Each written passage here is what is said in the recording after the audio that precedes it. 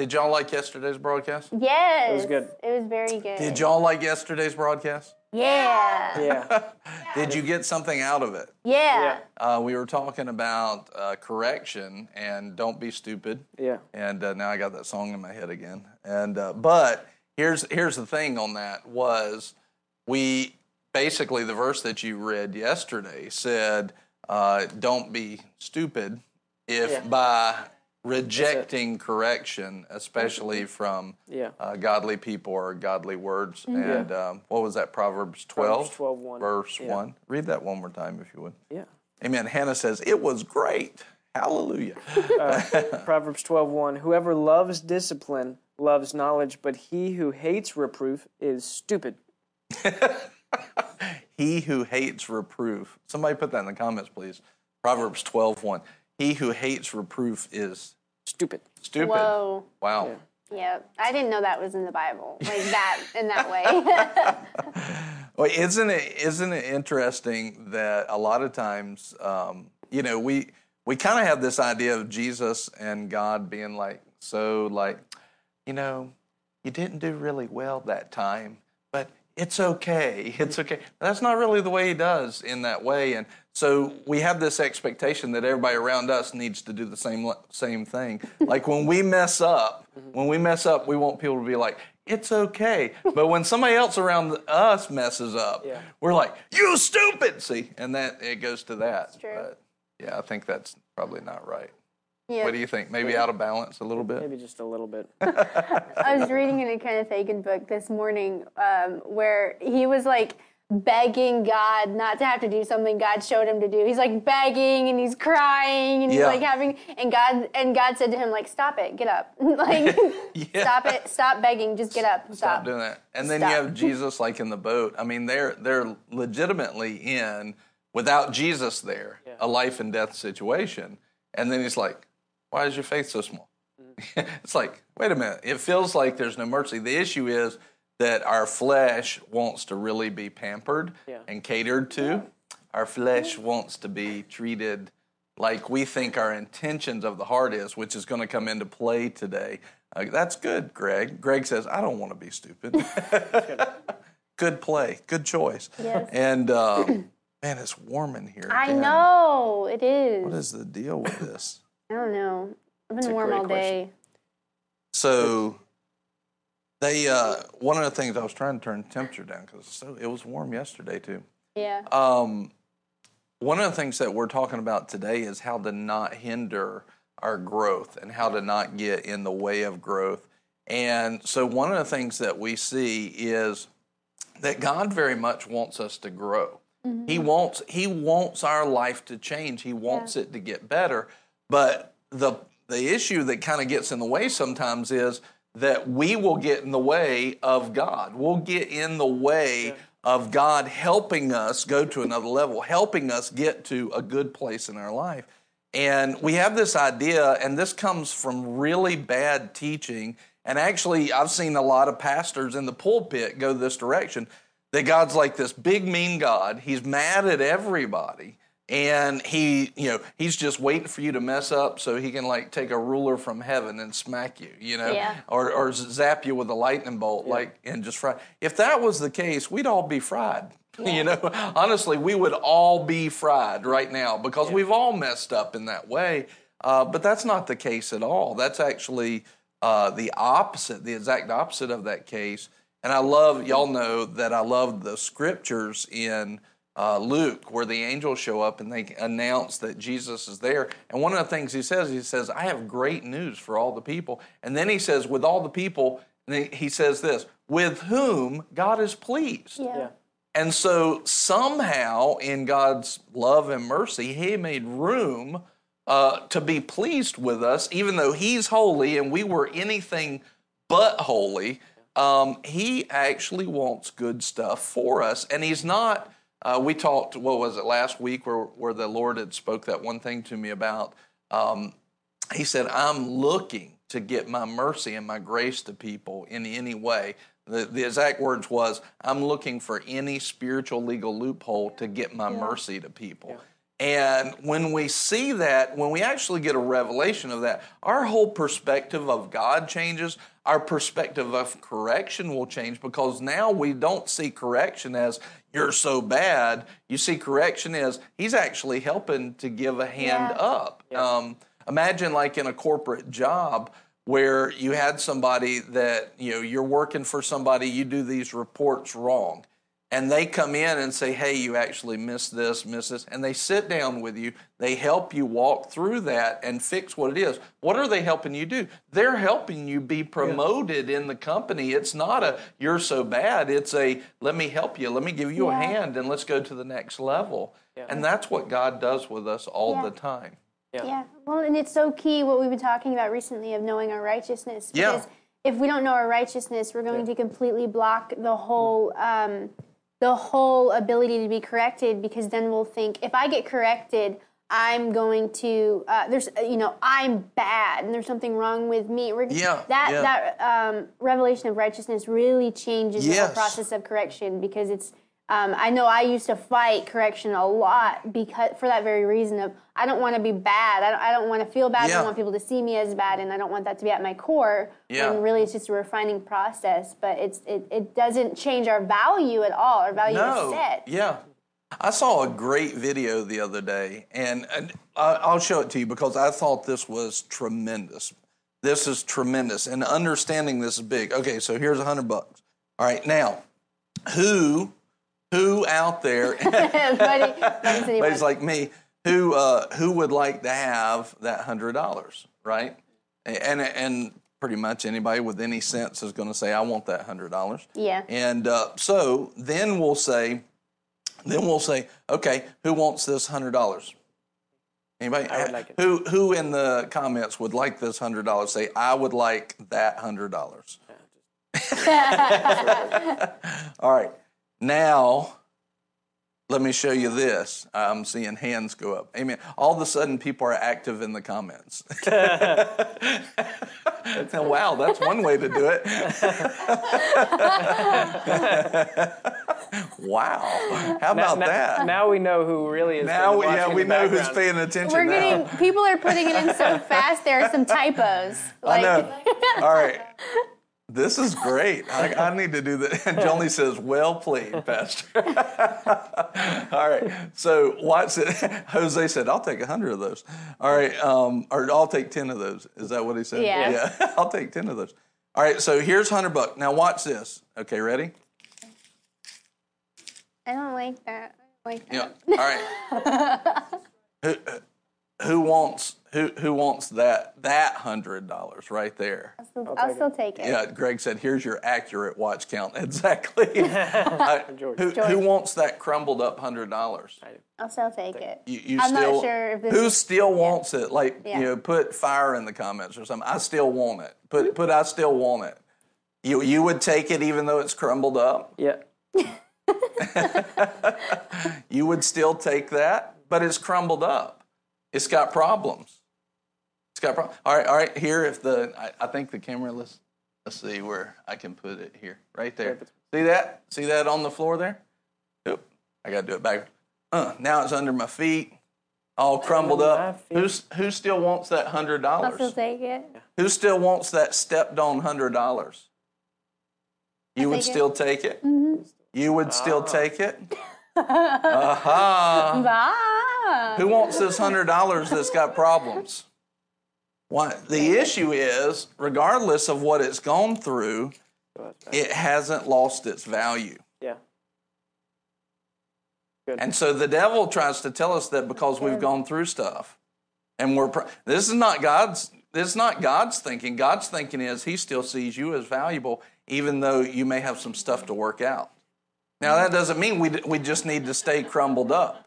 It doesn't mean there. And what it means is, Abigail goes, ooh, got me there. Hannah put in the comments in all caps, am I the $100 bill? There you go. And Serena goes, wow, that's so good. I know, I saw it the other day.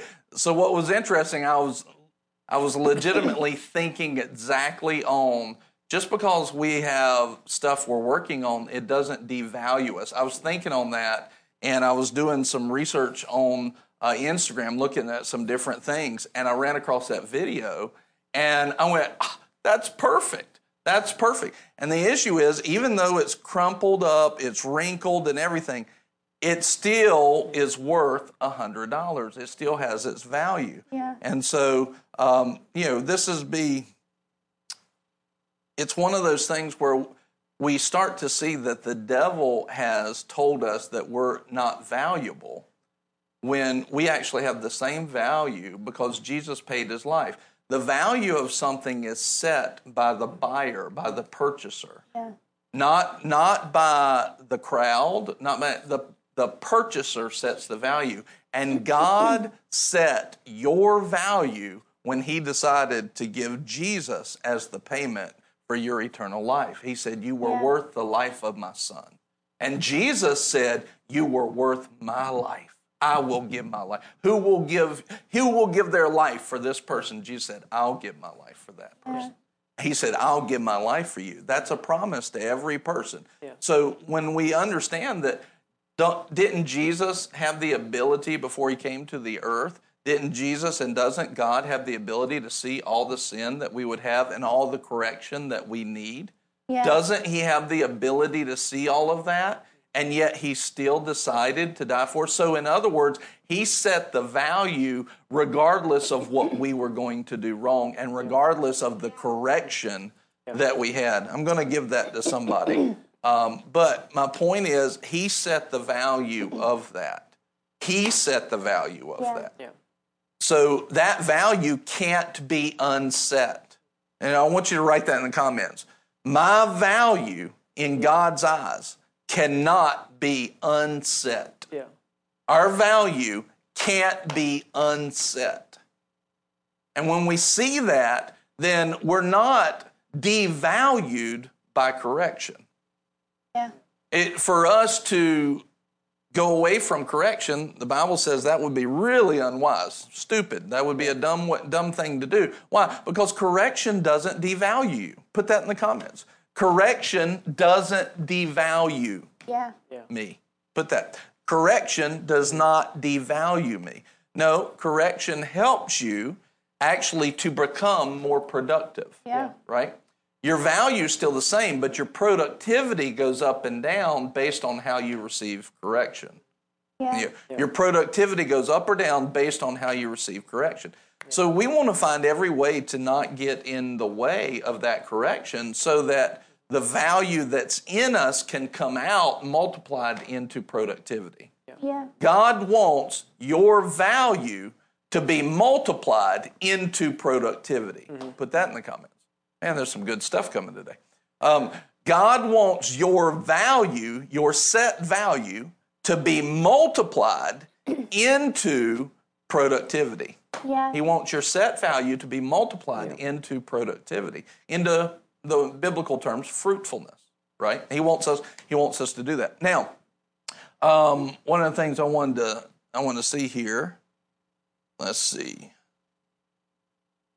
I wrote some notes. So I wrote this. He wants our life to get better. He wants in other words, to change. In order for us to get better, don't we have to change? Yeah.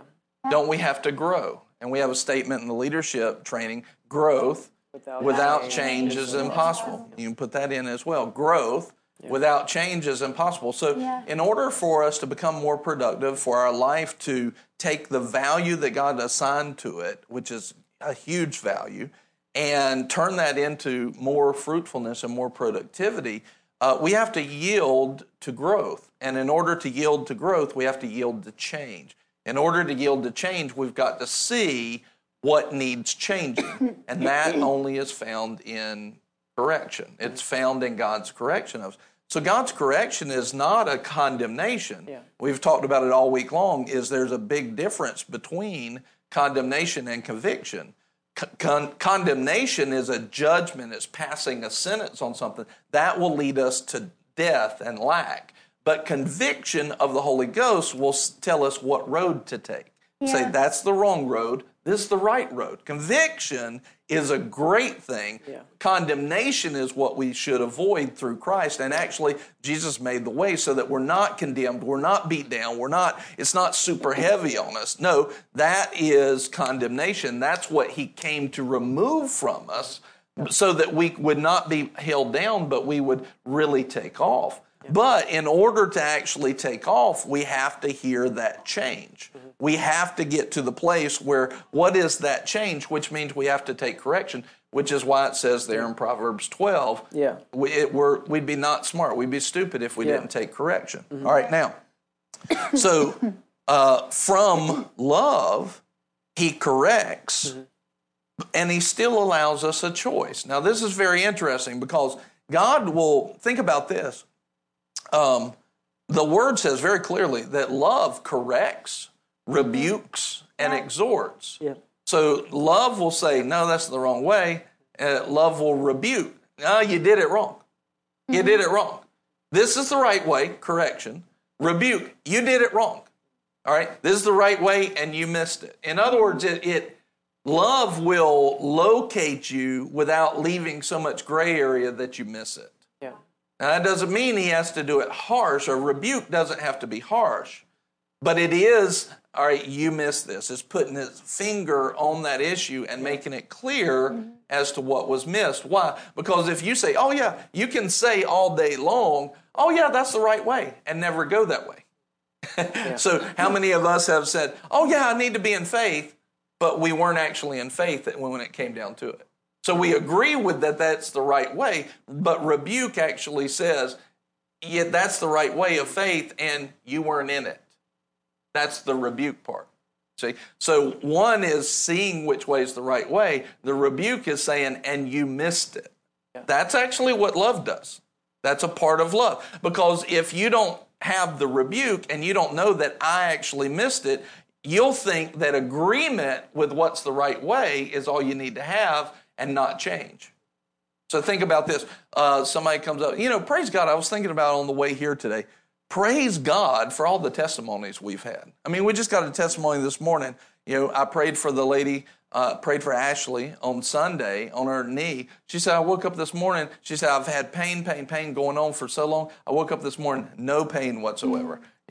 So, and why didn't it happen on Sunday? I don't know. Who cares? This morning, she's healed. Faith was there working. Love was working in her. Now she's healed. We saw literally cancer completely disappear in the body. Like doctors, I've got nothing. Doctors confounded by this. We've seen the diabetes. We've seen the Parkinson's disease go away. We've seen the fibromyalgia. All where God's love manifested and healed.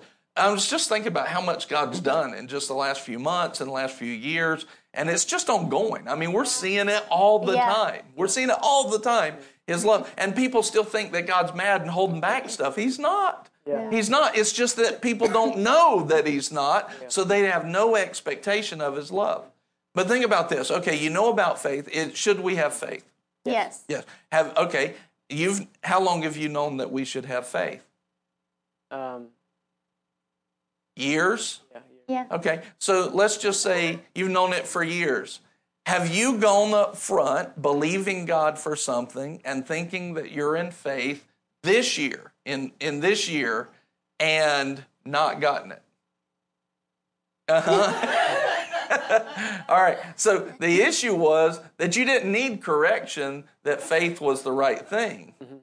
You also needed a rebuke that said, and you missed it, right? Yeah. And when you missed it, because we can sit there and think, okay, I know I'm supposed to have faith, and think we're still doing right because we have knowledge of the right path. Yeah. But a rebuke actually kind of is where the rubber meets the road, and you actually, Barrett says, I appreciate you, Budrow. Quote of the day. Mm-hmm. And so a correction shows us the right path, but a rebuke says, even though you thought you were on that path, you weren't.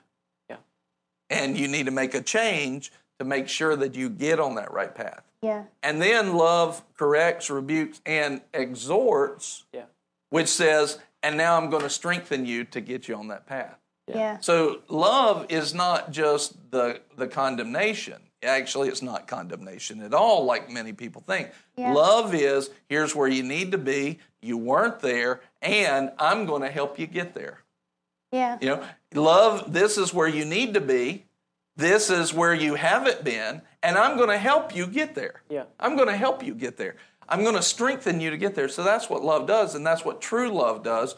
But many people, because they don't know and they don't think that God is good and loves them, then all they hear out of that is how bad I am and how wrong I am. Yeah. That's all they hear out of that. And so in the process, they're not able to actually receive the love that God has for them because they don't think that that's what He's given. Yeah. They don't think that.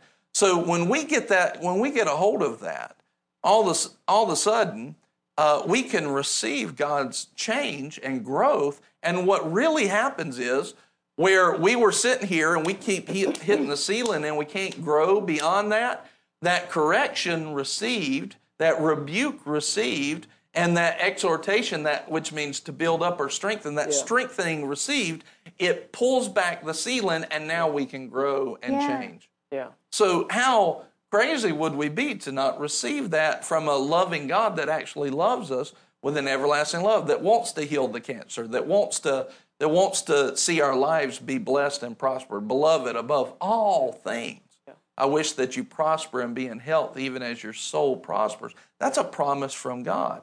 And so when I was looking at this, we see His love, from love He corrects, but this is another thing that He does in His love. He doesn't make you follow it. He doesn't make us follow that. Yeah. Love does not force you to do things. Yep. You know, love doesn't force you to do things. Just like even what we teach, like on tithes and offerings, and an offering at the end of this broadcast, if people want to give, that's not forced. It's not under compulsion. When people start forcing that, that's when they get people outside of love, because it's like if they're using force, that's like putting a gun to their head. They're not making a choice because they want to. They're doing it because if I don't do this, it's going to go bad for me. Yeah. Right? So one of the things that we see is that from love, He corrects, but He still allows us a choice. Yeah. So even though it's the right way, it's going to bless us, He still lets us say, I don't want to do that or not. That's what love does. Now, if we're going to give love back to Him, we would say, well, if love's telling me what the right way, giving love back to you would say, I'm going to do that. That's giving love back to Him. So if we want to be givers of that love, then Jesus said this, if you love me, you keep my commandments, right? All right, then you see this. Here's the question. Well, do y'all have any comments on that? And then I'm going to ask a question. Well, really just the only thing that was sticking out in that last point where love gives a choice is it's our choice on how we respond to correction that determines our outcome. So it's not necessarily the correction that determines the outcome. Yeah. The correction's there to bring me understanding so that I can fix it. Right. But whether I receive the correction or resist or despise that correction determines whether my life's going to go up or down. That's right. Because even today, I continued reading in Proverbs, I've never noticed how many times it literally says the same thing over and over again until reading through it this time. Because I guess before I just kind of glossed over it because I might not have wanted to read it or understand it. I don't know. But even reading today, he who listens to reproof acquires understanding. But you have to receive it and you have to listen to it. Because if I were to be 100% honest, if there were times where correction was, hey, you missed this, you did this wrong, all of a sudden, I get into my head and I'm not listening to a thing. I'm like, well, if he knew what was going on, different stuff like that. Where you wouldn't I'm not be telling listening me to. that, Yeah. But I'm not. What's happening in that moment? I'm not receiving the correction, and what's happening? I'm not gaining understanding. I'm actually resisting it, and being stupid essentially, because then I'm going to redo the same things over and over again. You're basically pushing your destiny and the good will of God into the future indefinitely. Yeah. So you're pushing His good plans for you into the future by not listening to that. And you're only going to get those if you'll stop and turn that around and actually start listening to correction. Yeah. Otherwise, if God, Jeremiah 29:11, I know the plans I have for you, not for calamity, but to give you a future and a hope and for welfare, to fare well. And these plans are so good. God, He's not withholding any good thing from those who walk uprightly. Those that delight themselves in His things. He goes on to say, God delights in the prosperity of the servant, of His servant. So He's not holding this stuff back. It's really us that's holding it back, because He's sitting there like, I'll give you all the help, the correction, the rebuke, and the strengthening that you want. I'll give every bit of it to you. How much do you want? And this is where 2 Chronicles 16 says, the eyes of the Lord go to and fro throughout the whole earth, looking for someone whose heart is pure towards Him, that He might show Himself strong on their behalf. On their behalf. He's just looking for somebody to bless. That's who He is. And but a heart that's pure towards Him is one that doesn't look at Him and judge God and think that He's a judgmental God. Isn't it funny how we judge Him as judgmental, and yet we become guilty of the very thing that we're doing, right? So we'll say, you're judgmental to me, you're condemning toward me, and that's actually a spiritual principle that when I judge somebody else, I'm guilty of that. And so if I judge him as judgmental, it actually makes me judgmental, right? And then I walk in that until then. So I'm judging him as judgmental. And it's one of those things where we actually get judgmental towards him. Remember the servant or the parable of the talents, where he says the first one took the money and he did something. The second one did good. The third one said, I knew you were a hard man. He judged God in his heart. And God says, out of your own heart, you're going to be judged, right? So when we actually think that God's sitting there like a big, mean,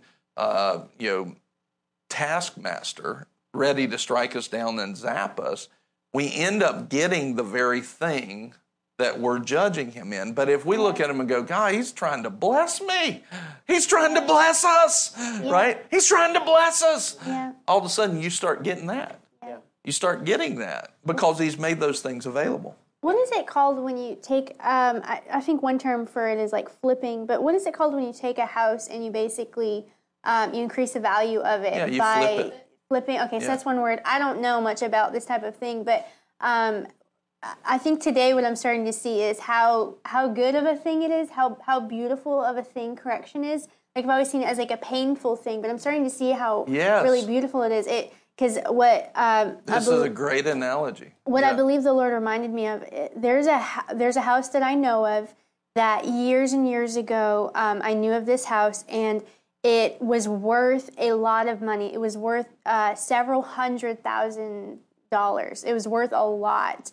But there was never any work put into it. There was never any maintenance put into it. And the value of it actually started to decrease. And in this illustration, it's a little bit different than us because, as we're saying, our value doesn't decrease depending on things. It doesn't. But this house, it was worth so much money, but it was not maintained. Like the property, the building itself, there are things like maintaining gutters and stuff like that. That was never done. And it was actually really sad because it was in a beautiful community and it was not doing well.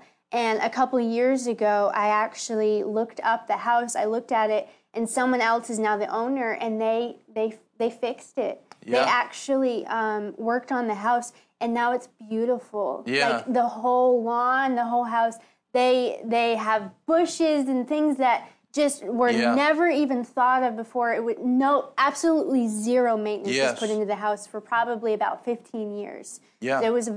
So now the house is beautiful, though. Yeah. And I saw that image of that house, of how beautiful it is now, and how glad am I that house was work was put into it. It's a wonderful thing. Now it is more fruitful. Now if those people want to sell the house, they can get more money out of it. It's doing more. It's actually adding value to the community around it, to the houses around it. It's a beautiful thing. It's not how in any way is that a negative thing that they have built up that house? Well, and in that situation, like with somebody who's flipping houses, if they're kind of pure in heart and not just like, trying to hide bad things and things like that.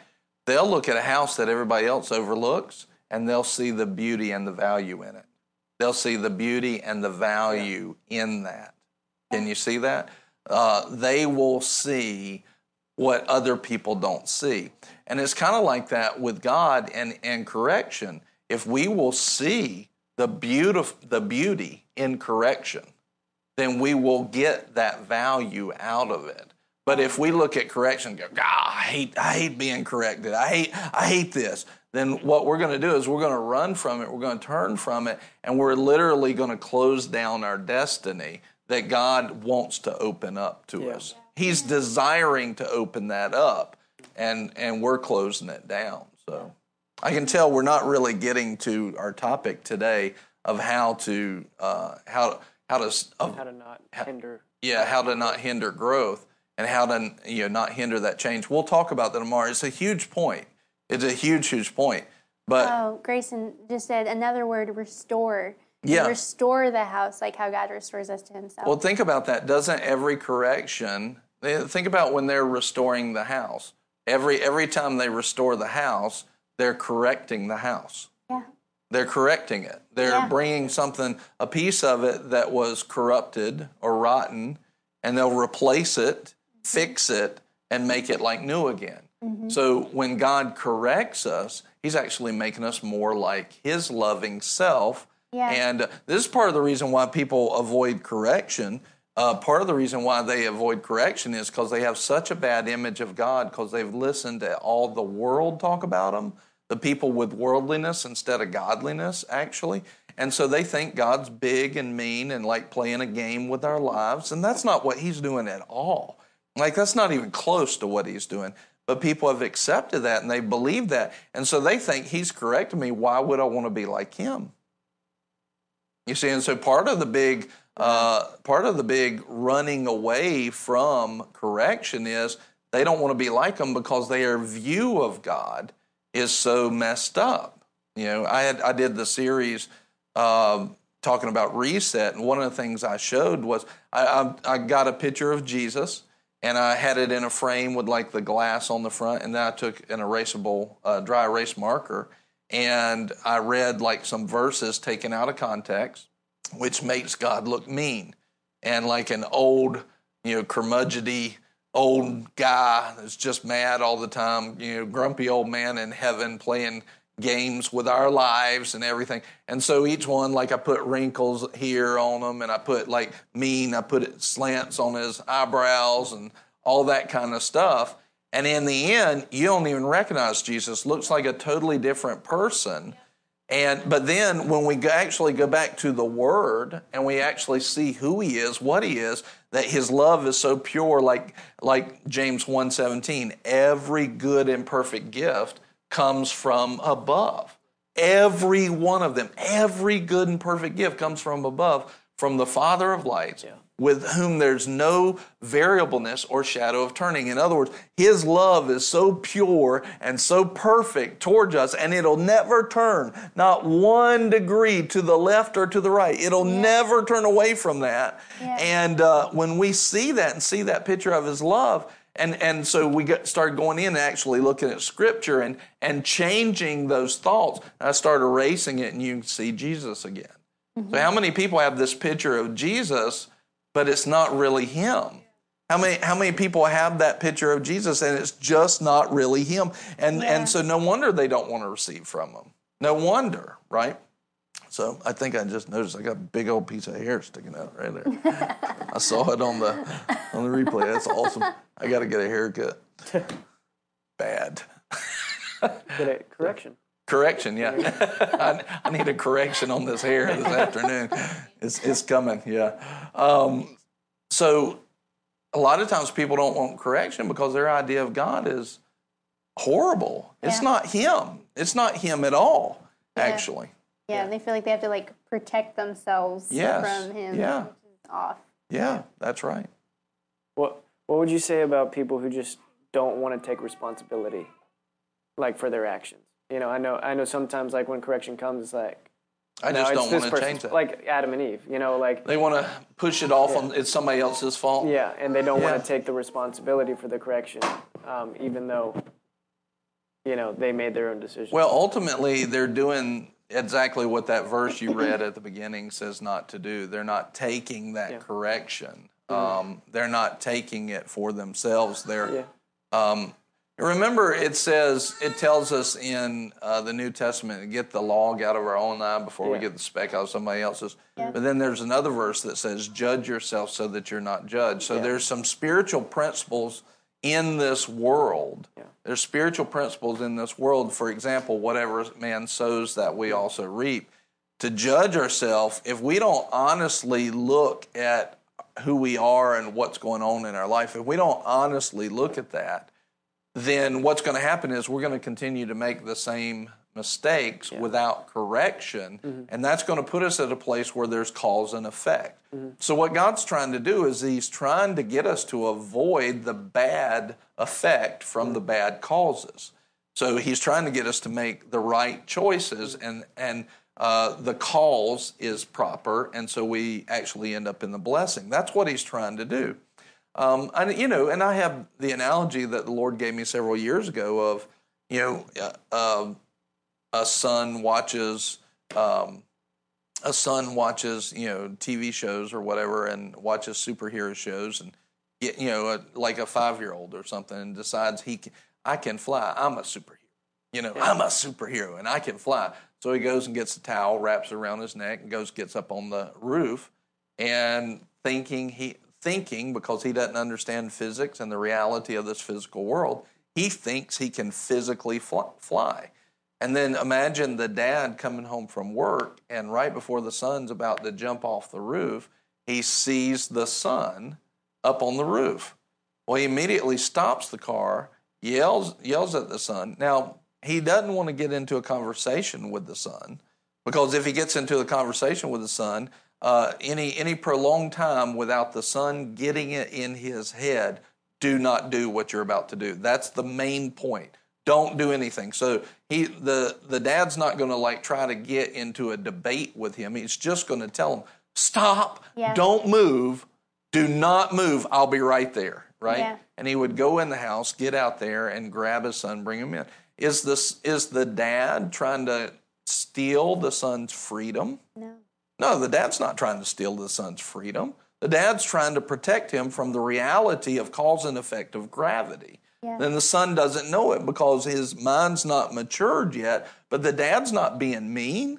The dad's not trying to steal his freedom. Actually, the dad's trying to save him from a lack of freedom that could come from a fall like that could hinder and put that son in bondage for the rest of his life if it doesn't kill him. So he's not trying to steal his freedom. He's trying to keep him free. Mm-hmm. Yeah.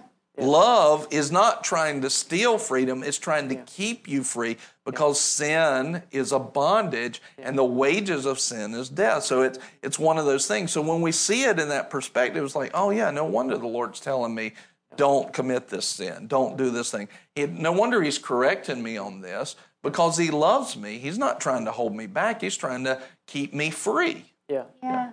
It's a huge point. Yeah.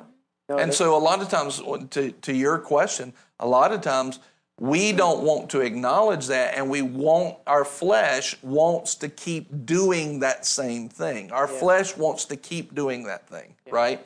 And so because it wants to keep doing that, we find excuses on why we can keep doing it. Yeah. Well, God just doesn't want me to have fun. That's not it. No, that's not it at all. Mm-hmm. Well, it's not me, it's them. No, it might be you. Yeah. It might be you. We've got to be willing to look at that. Yeah. I've noticed that, especially as the world is kind of progressing and the direction that it's progressing, it's more and more common now if we were honest, and if I were to ask people in the comments, how many of you believe that you're wrong? Yeah. That's a great question. How many of us will be like, oh yeah, I'm wrong? The key of deception is that you don't know that you're deceived. Right. The key of being wrong is that you don't really know that you're wrong. I mean, who willingly does something because, I know this is wrong? Most of the time. Psychopaths. Psychopaths. But most of the time, and you've said this before, most of the time people aren't just inherently evil and trying to do evil things. No, a lot of times they're just deceived. They don't recognize that what they're doing is wrong. They just think that what they're doing is right. They've come to the conclusion they're right. Mm-hmm. Yeah. Yeah, and there have been moments whenever you've corrected or addressed something that I didn't recognize and that I didn't see. And so I had to make a decision in those moments of, okay, am I going to hear what you say and seek to I think the big thing was seeking to understand. Because in my flesh, I didn't want to understand. I wanted to be right. I wanted in your corrupted flesh. Yeah. I wanted to be right. I didn't actually want to understand. I wanted to actually not understand, which is weird. In the flesh. So that you can be right. Yeah. And I've found which is pride, but and we've got to face that. Yeah. And so what I've found is even for me to look up and say, God, help me to understand what he's saying, I have to push through that flesh and that pride that has tried to stay there. Very good. So that I can say, God, help me to understand what he's saying. Because there have been times when I could recognize the battle going on in me, like the war that's at the war within my members. I could recognize my spirit wants to understand and wants to grow and wants to learn. The flesh wants to be right and prideful and honestly doesn't want to understand, because if you're right, then I'm wrong, and the flesh doesn't want to acknowledge that. And how many people are willing to acknowledge that? And that's, I have to be willing to recognize, even and in all humility, say, like, I know that there's areas in my life that I'm wrong. Yeah. And I have to it's not that I have to be okay with that. I have to be okay with those things being exposed so that I can fix it. That's right. So that the cap is broken off. Because if I don't admit that I'm wrong, then the cap's going to always It's going to stay there, Yeah. And judge yourself so that you're not judged. Yeah. In other words, if I don't judge myself, I'm already going to find myself being judged by the cause and effect of this world, not by God, by the cause and effect of a corrupted world. You have a great statement that I've heard you say multiple times, and you said this: I can tell that I'm wrong on it by how I feel about what you're saying. In other words, that as I'm saying that correction to you, as we've had opportunity a few times, and you could say, I know, because what's happening is my flesh is going, I don't like what he's saying, and then all of a sudden you feel like negative and angry towards the person bringing the correction, which is what people do with God all the time, who loves them, who's telling them, who's trying to help them, and so you start to see that. Yeah. And what you've started to recognize is, when I feel like that, I need to go do the opposite of what that feeling's saying to do. Yeah. And that you learn to recognize that emotion of fear that I could be wrong. So you're learning to recognize that fear of being wrong is producing emotions in me. Yeah. And so that's why I'll say many times, learn to recognize the emotion of fear. Yeah. I know that's happened to me many times, where I think not only has the correction brought fear, but because it's, if there's a cap here and what you, Pastor Nicole, have been leading me to is above that, usually my understanding of it is capped also. Yeah. And it's what you guys have brought to me has been beyond my understanding. And because I've so heavily relied on my understanding, in that moment when you brought something to me, it's caused fear. Fear has tried to be there because it's like, I don't understand what you're saying. Yeah. And I've often noticed in those moments the very big difference of my head on the subject and my spirit on the subject. Yes. Because my head on the subject may not understand. Kind of the corrupted fleshly thoughts in your head versus the spirit. And I've noticed usually I have to take a step of faith. Usually it requires faith. That's very good. And that I don't understand what you're saying. I don't have to understand, but I'm going to receive this by faith. Yeah. I'm going to, because you can tell in your spirit that it's right. That it's right. Yeah. And because I know your character and nature. I know that I can trust I know that I can trust you. I know the way that God has planted me here. God has had me submit under you and Pastor Nicole, that when you bring something to me, it is not for my harm, it's for my benefit. Right. So whether I understand it or not, whether the fear comes up of, oh no, I've done something wrong, or oh no, I don't understand, which is often been that one. Like I've tried to ask questions up the wazoo, like just trying to ask, like I don't understand. And it's usually been beyond my understanding. I've had to, by faith, break that ceiling to go through it. Well, and what you're doing is you're employing actually a standard that God sets in Colossians 3:15 that says, let the peace of God rule in your heart. So you had a lack of peace in your understanding, but in your heart, in the spirit man, you had peace. This is right. Yeah. And so you just decided, regardless of understanding it fully in your head, I'm going to follow what the Lord has written in my heart. Yeah. And I'm going to accept it on that, just on that alone. Yeah. Number one thing, I have peace from God in my spirit man on that. Yeah. Two, I have the person that God told me to connect to who has good fruit and has had good fruit for a long time, and you're watching them fulfill that good fruit. So you watch that, and now you're actually seeing they're saying to do this too. So there's one witness from a pastor, right? There's another from a pastor who knows what they're doing. You know, like just because they have a title of pastor doesn't mean they know what they're talking about. Sure. I mean, that's just the truth. So a pastor that knows what they're doing has good fruit. Then you have the peace of God in your heart. And then if you have it, you should have a scriptural backup of that as well. So now you're talking about 3 different testimonies of it, 3 different witnesses, and they're from the right sources. So you're looking at, that's the kind of stuff that you follow, even if your head doesn't get it and doesn't understand it. Yeah, and I think, like you were saying, most people aren't just inherently evil. So it's usually what's brought up. It can be confirmation of, especially if I bring something up, it can be confirmation of, yes, you already know this is wrong. You just need to keep walking. You need to just walk it out. That can happen.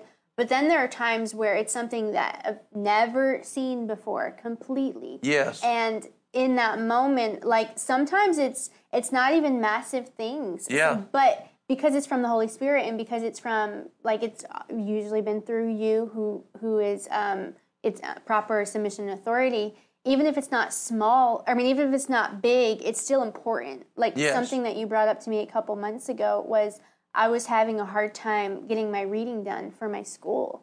Yeah. And you mentioned that for me specifically, this is not a blanket statement for most people, but for me specifically, I needed to read my books faster and stop focusing on every tiny detail. You were like meticulously trying to dissect every sentence. Yes. So I was putting a lot of time in and not getting my required reading done. Yeah. Now the root of that, you weren't just dealing with, in the Holy Spirit, it wasn't just dealing with a book thing or a reading thing. There was a root thing to it. There was a root issue to it. So as you started mentioning that, we're sitting in a restaurant. We had a staff lunch. We're sitting there, and I literally started going lightheaded. I had so much fear come up in me of not knowing that I could do that, not knowing how to change that, or feeling like that I can't do that. I can't just read the book fast. I need to take it slow. I need to have every piece of. I need to hear every piece of it, see every piece of it. It was just a book. Yeah. But as you're saying it to me, because of the Holy Spirit was putting His finger on something, a root issue. I had a lot of fear. At one point, like I couldn't hear you. You're talking, like I cannot hear you, and like. The reason is, and the reason for that is, why would you think about that? Why would you have such a large reaction to just all I was really saying was slow down your reading or speed up your reading? Read faster. Yeah. But yet you were having a reaction, and the reason is because you had set the framework of your life on the source, not being God, but the source being, I have to understand it. Yeah. And when I started to break down that stronghold that, no, you don't have to understand it, it started breaking up who you were, which now breaks up your value. But see, if you know that your value is set in God and set by Christ, If you know that value set, then nothing that you face is going to break that. If you have a revelation of what your value is, I can change lots of things in my life, and it's not going to change my value. Yeah. And so, think about that situation. If your source is knowledge and trivia and understanding it all, then who is it not? It's not God. So you're completely limited to only what you can think and understand. Very quickly, you're going to wear yourself out, and you're going to be very limited. It's actually going to take you backwards. You will understand less and less. Of course, that's scriptural. Trying to be wise, they became fools. Thinking themselves to be wise, they became fools or foolish. So actually, that path leads you down. And you had been watching that happen some, and that's why I was bringing it up. And I didn't know that it was going to have that strong of a reaction in you. I just knew it meant it needed to be dealt with. Mm-hmm. And then we talked about it later, and we went through that process. But the issue is you had set up the framework of your life on that. And when I started speaking truth to you and correction, really to the whole group, but you took it for you, it started breaking apart your framework. Mm-hmm. And your body had a reaction. It started breaking apart that because you had leaned so much on understanding everything that I was removing that foundation. It started to crumble you, and that's why I'll say that if you actually knew everything you needed to change and God gave it to you all at once, it would break us. Is in that vein of thinking. Mm-hmm. So that's why God doesn't do it. He brings up one thing at a time. Handle that, moves to the next thing. Handle that, move to the next. He brings up what we can handle, which is another part of his mercy. Yeah. So then, in that moment, I start recognizing that and seeing that, and we have a discussion over the next few days and weeks, I think.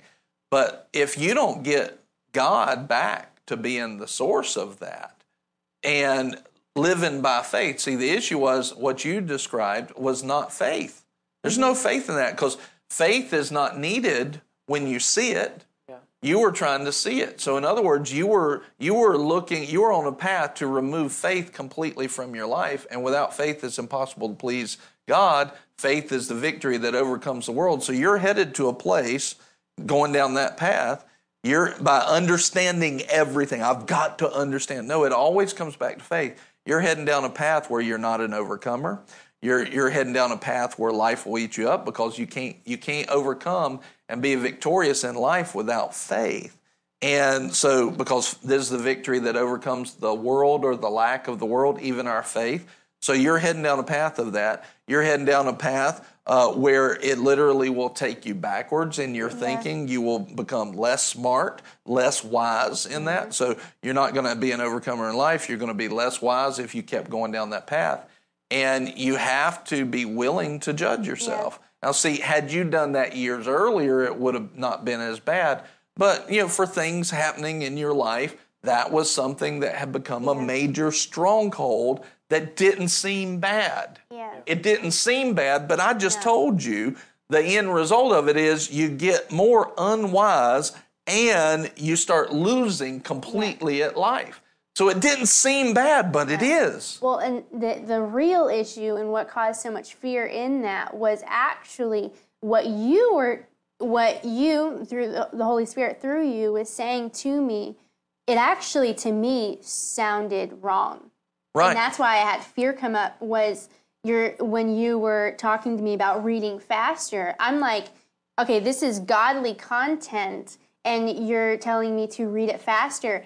If I'm missing godly content, that's wrong. And that's what my head was saying. And I'm like, you're recommending something that's wrong. And it wasn't wrong, but the issue was I had it coming up strong in me that it was wrong. And how many times are people going to face something like that? Great point. And instead of letting the Holy Spirit work on us, instead of trusting where God has planted us and having submission and authority, we're like, oh my goodness, you just recommended something to me that is wrong because I think it is, not because it's in the Word. Or not because it is, but I'm feeling that way. I feel like this is wrong. Even it's something really small and natural, but I feel like this is wrong. So, oh my goodness, like you just crossed my conscience and I cannot listen to you right now. So, it could have been something big, a big thing, But that was the real issue. Was I felt like what you were saying was wrong to me, and even though it wasn't. And the issue there was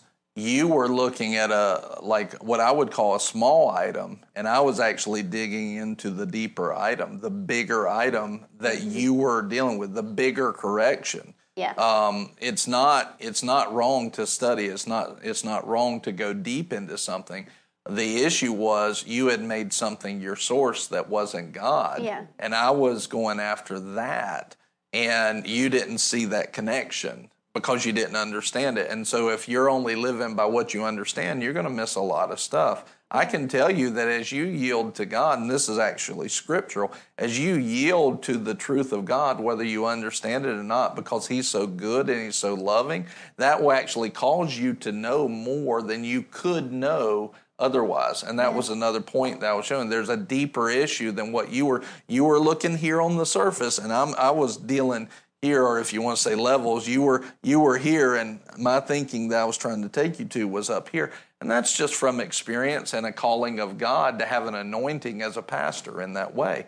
That's the way that it works. Some people have a gifting and an anointing to see those things and help you take your hand and help lift you up. Now, as you yielded, because in your heart you knew it was right, in your head you didn't, but in your heart you did. And that's why God says, let the peace of God rule in your heart, because He knew that we're going to have things we don't get and we don't understand. But think about this.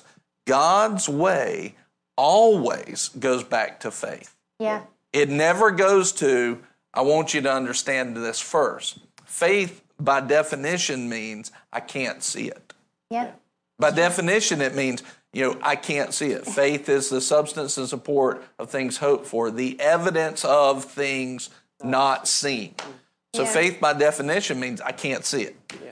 So I'm choosing, I'm making a choice to trust in this because I see that I should in the Word, or you're writing it in my heart. I'm choosing to trust regardless of understanding it and seeing it. And that's what faith is. Yeah, and you can see how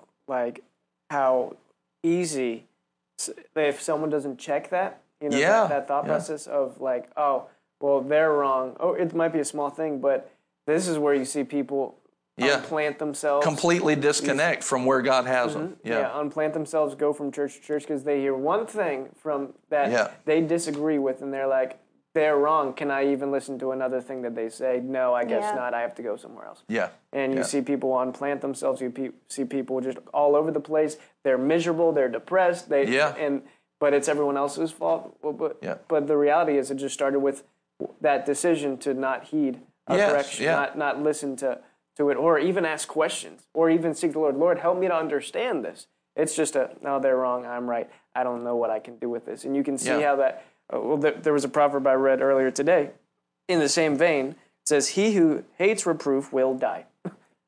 Like that's what it says. He who hates reproof will die. You ought to come up with all the negatives or the positives, like you're stupid, you'll die. Yeah. But you think about it, those who are planted in the that's house. Bible. If I said, if you don't listen to correction, you're stupid and you'll die, people would be like, what a jerk pastor. Oh my gosh, I'm never listening to him again. It's like, it's scripture. It's true. It's actually, I didn't say it first. Proverbs 15:10. But how, think about back to the analogy of the dad. If you jump off that house, you're stupid and you'll die. Yeah. Mm-hmm. That's ultimately what the dad's doing by correcting the son, if you think about that analogy. Yeah. But he can be like, my dad is crushing my dreams. Yes. And you'll have other people that'll jump in. They should be whatever. No, let him be. He's got his own personality, Dad. No, he's about to kill himself, have no personality. You've got to get real with this stuff. But think about this too, is if we are led by our feelings and led by our thoughts and our feelings, then we're going to hear correction like that, like the situation you have. We're never going to listen to correction, and we'll literally take our path down and kill our destiny. So that's why the Lord says you don't be led by your emotions. He says the children of God are led by the Spirit of God, which is where he's writing that peace in our heart and what the Holy Spirit has already said here. So God's got a plan actually to help us so much if we'll just yield to it and do it his way. But I'm very should we get revelation? Yeah. Should we study to show ourselves approved? Yes. Without question. But when I see somebody who's not willing to take a fresh look, and it doesn't mean you did it like last week or last month or 5 years ago. When I see somebody that's not willing to take a fresh view of themselves on am I making my knowledge my source, or somebody that's so hungry to go get knowledge, and most time it's actually very subtly, indirectly rooted in pride. I want to know more than my neighbor. I want to look like I know what I'm talking about. I want to come off with all of this wisdom and people, revere me, things like that. It's really rooted in pride. What are you smiling at? Just smiling. We have this where we won't, how do you think I can speak with confidence on this? Because I felt that way at times. Yeah. And I would say, no, I don't really want to do that. But somewhere on the inside of me, I did. I did want to be that. I wanted to be revered by people for having, revelation and moving in power and things like that. And I did want to do that. I had to deal with that. I had to put my flesh down. And now this is the brilliance of God. This is the brilliance of God. So if I see, I'll go to that in a second, but if I see somebody who's not willing to freshly judge themselves against, knowledge being their source, and are you really going after God, or are you going after revelation that you can wear like a badge? What are you having to understand everything before you actually move into faith? I've got to know it, So they're going after God completely logical. That's a very dangerous situation, because very quickly you move to the place where as soon as somebody disagrees with me, I just cut that relationship, and now they unplant themselves. They're outside of God's will. All that's actually a very, very dangerous path. Yeah. So when I see somebody that has to understand everything, that knowledge has become their source. Well, what was the sin in the garden? Yeah. I want to know like God knows. Yeah. That was the sin. Yeah. It's the same trick. The devil's using the same trick today. Yeah. And people are falling for it. Christians, believers, pastors, they're falling for it still today. And this is one of the beautiful things about the brilliance of God is. So, question, this is some people, Kevin said, there's that darn spotlight again on me. Think about this. The word says that preaching is foolishness to men, right? The preaching becomes foolishness, the foolishness of preaching. We see that the Holy Ghost, when the Holy Spirit drops, right, in Acts chapter 2, they look drunk. People think that they're drunk. So they look so foolish that the onlookers think that they're drunk. Now, what's interesting in that moment is this is like a fresh move from heaven. The devil hasn't even had time to talk bad about it. But even in this very fresh movement of God, you've got some people that accepted Christ right there and was good, but you had other people that were mocking them. So it's like, I don't know what the percentages were, but you definitely had two sides. One mocked and one was motivated by it towards the Lord. Okay? What is this? I got to get more of this. They didn't understand it. But they said, you had two groups. I don't understand what's going on. One says, that's crazy because I don't understand it. The other one said, I don't understand it, but I feel the conviction of God in my heart, so I choose Jesus. Yeah. Right? So you had two different groups right there. Which one do we want to be in? The one that, and watch this, if I don't mock the foolishness, then that means I accept the foolishness and I'm willing to look foolish. I'm willing to look foolish. Mm-hmm. So now think about this. In the process of receiving correction from God and making sure that I put down the pride aspect so that I didn't just want to be known and revered as somebody who's smart and has revelation or whatever, or carrying the power of God. There was a point in ministry and in my life where I'm sitting there and I say, if I do this and I go all out, it's likely to be recorded, and it may go around the world, me looking like an idiot to the world. Yeah. Because when the Holy Spirit moves in, it has a weird effect on a corrupt body. When a holy God touches an unholy body, right? Yep. It has a weird effect. People fall out, they'll laugh, they'll do everything. I was like, if I yield to you and your love, it's likely that I'll be made fun of. And this is when the Lord said, do you want a reputation or do you want me? Do you want your reputation or do you want me? Now the end of that is if I want my reputation, I'm going to end up losing it anyway. I'm going to end up losing my reputation. If I don't lose it on the earth, what about in eternity, right? I'm going to stand before God and he's going to say, why didn't you choose me? Why did you choose your personal worldly reputation to uphold? Why didn't you choose that? And so I'm going to lose it one way or the other. So I'm already going to lose it either in this life or in eternity. I might as well just choose God, and it's much easier and it's much more fun. It's a lot more fun. So I just decided, you know what? I don't care what people think about me. Yeah. Well, all of a sudden, in that choice, in God's brilliance of choosing God, where I have the potential to look foolish in front of other people, I actually moved to the place where I didn't care about the knowledge and being revered by people anymore. Yeah.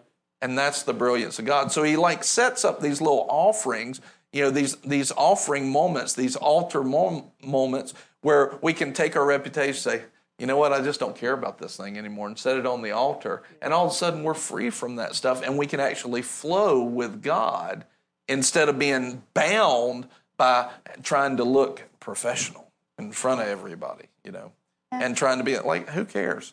Who cares? You may see me talking like this, but you may look in on some service where the Holy Ghost is moved, and I may be rolling around on the floor laughing, and look like an idiot to the world. And I don't care, because I want more the presence of God that melts away cancer than I want a reputation. Yeah. I want more to help people get out of their bondage than I care about my reputation. Mm-hmm. I want more for Parkinson's to fall off of somebody and diabetes to be completely healed and the doctors don't know what to think and the guy's off of all medication than I care about looking right in the world's eyes. I don't care about that. I want God and his presence, and I can't put my reputation, I can't put my understanding, I've got to understand it all, above God as my source. Yeah.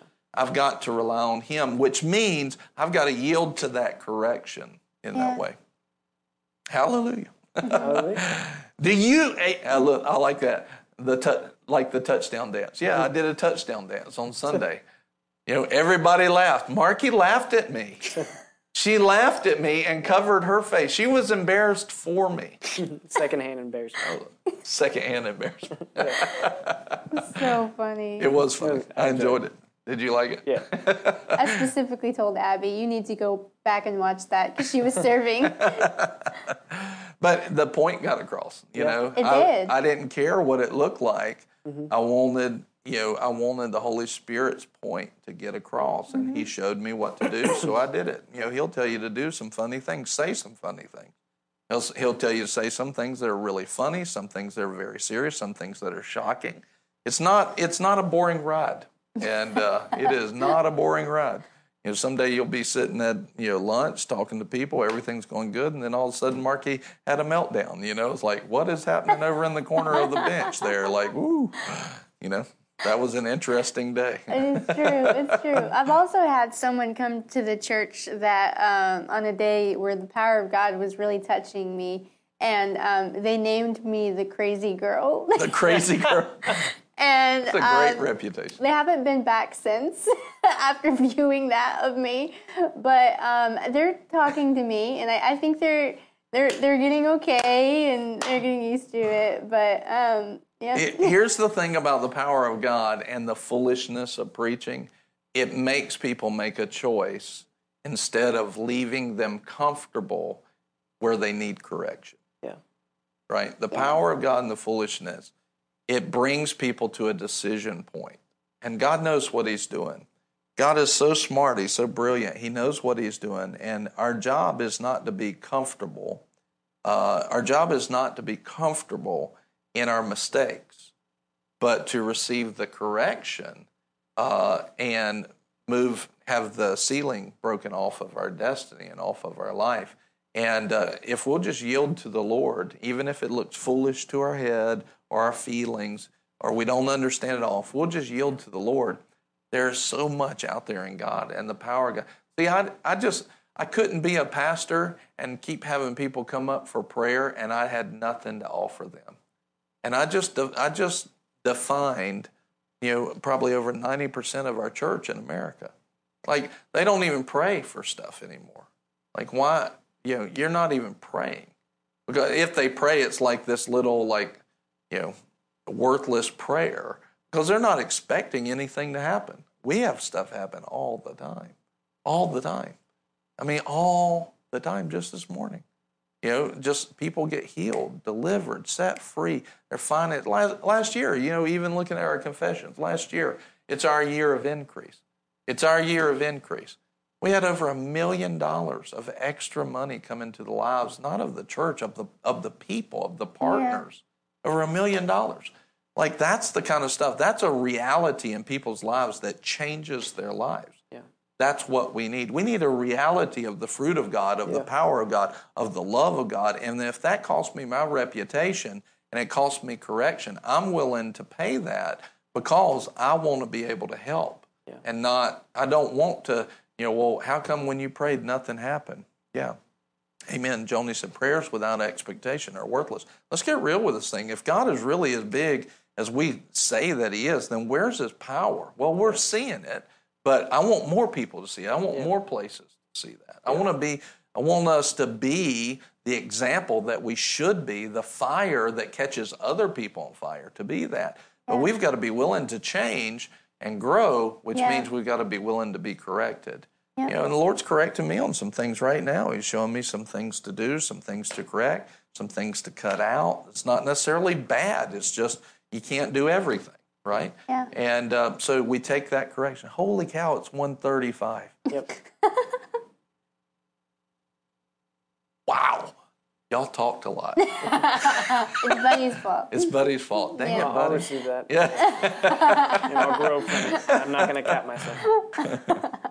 She said, Joni said, honestly, it hurt to my flesh to even write that out. Ouch. It's good. It's good. That's a correction. The Holy Spirit. Well, listen, Father, right now, we just thank you for your correction. Thank you. And we yield to your correction. Thank you for your goodness and your mercy. We praise you. We worship you. And we receive that correction with gladness, knowing that you're not going to leave us alone just with a correction and a rebuke, but you go on to strengthen us in your love to take us forward. We receive your love in the correction. We receive your love in the rebuke. We receive your love in the exhortation and the building up. We receive that, and Lord, we're going forward. Yeah. Remove these sealants from our lives. We yield ourselves to you in Jesus' name. Amen. Amen. Praise God. Listen, every day we sow this broadcast into the world. It's free. You don't have to pay anything for it whatsoever. But there are some people that are watching that get a hold of it and they say, I want to support what you're doing. I want to help. And they want to sow into the ministry of Lunch Plus and Boomerang Church and what'sright.com. And if that's you, you can go to giveww.org. You don't have to, but if you'd like to do that by love, you can. You can give by Cash App, PayPal, Venmo, text to give, cryptocurrency, give one time or give on a regular basis. Whatever you want to do, we've made it easy for you there. And one of the things that I would say is not only, of course, people should and do give finances, but not just that. They should give likes and comments and shares and hit the notification button. All of that is a part of partnership as well. If you're watching ever in a broadcast And I tell people to comment, or you have a great comment, drop it in there. The more that does, it actually helps us get the good news of Christ out to the world. Yeah. And so you partner with us in that way. Of course, you can also partner with us in prayers. Pray for what we're doing. Pray for revelation. Help spread that word. If you do want to give financially, our job is to take finances, put them towards building the kingdom, and pray and bless anybody who's sowing those things. And so today we just pray and bless that. Anybody who's giving today, Father, right now, in the name of Jesus, let your blessing be on every person that's sowing today. Let your grace, there's so many examples of it in the Word, let your grace be multiplied in their life as they partner with the ministry. Your Word teaches us that the grace, the favor, and the love of God, the supernatural power that's on the ministry to get ministry done, comes on their life as they sow. They become partakers or partners with that grace, and that grace works in their life. So, Lord, right now, bring about supernatural favor and grace in Jesus' name. Bless them. Bless every person that's watching, and especially the people that are partnering with us in that way. Bless them from that legal stance that they have a right to pull that grace by faith in their lives. Let that happen in the name of Jesus. Amen. Amen. Praise God. Well, we just love you. We praise God for you. Did you get something out of it today? Yeah. And tomorrow we'll actually talk more about our topic, which was how to not get in the way of growth. We talked about a little bit of that today, but tomorrow we're going to talk about that in a little bit different angle, and you're going to see why it's so important, not just for you, but for the people around you. And so we just praise God for you. I don't know who's wrapping it up. You guys? We are. We'll wrap it up. Yeah, we'll wrap it up. See y'all tomorrow. One thing also that I just remembered, we just came out of a box. That was super cool. Good job, Abby.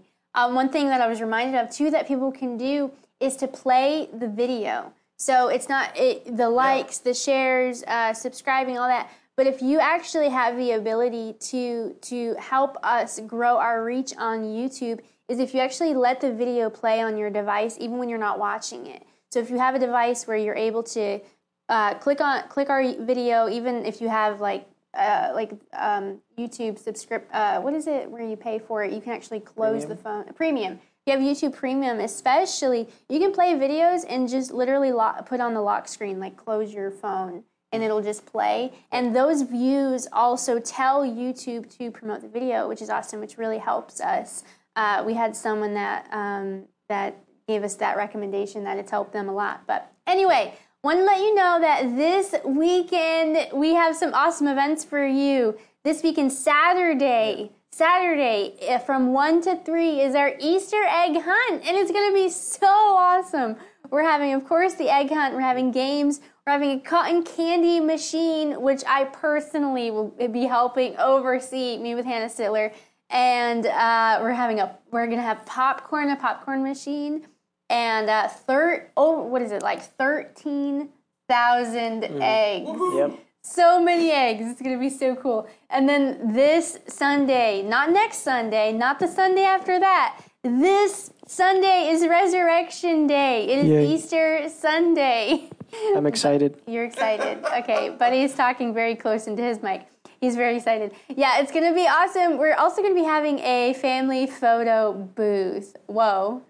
We're being all kinds of sorts of fancy. Yeah, we're going to have a photo booth so you can come, bring your family, bring your friends, and get some pictures with them. So it's going to be really good. It's going to be awesome. It is, yeah. And then tomorrow we will be back with you. Tomorrow is a What's Right Kitchen Day. And what's the other thing we do on Thursdays?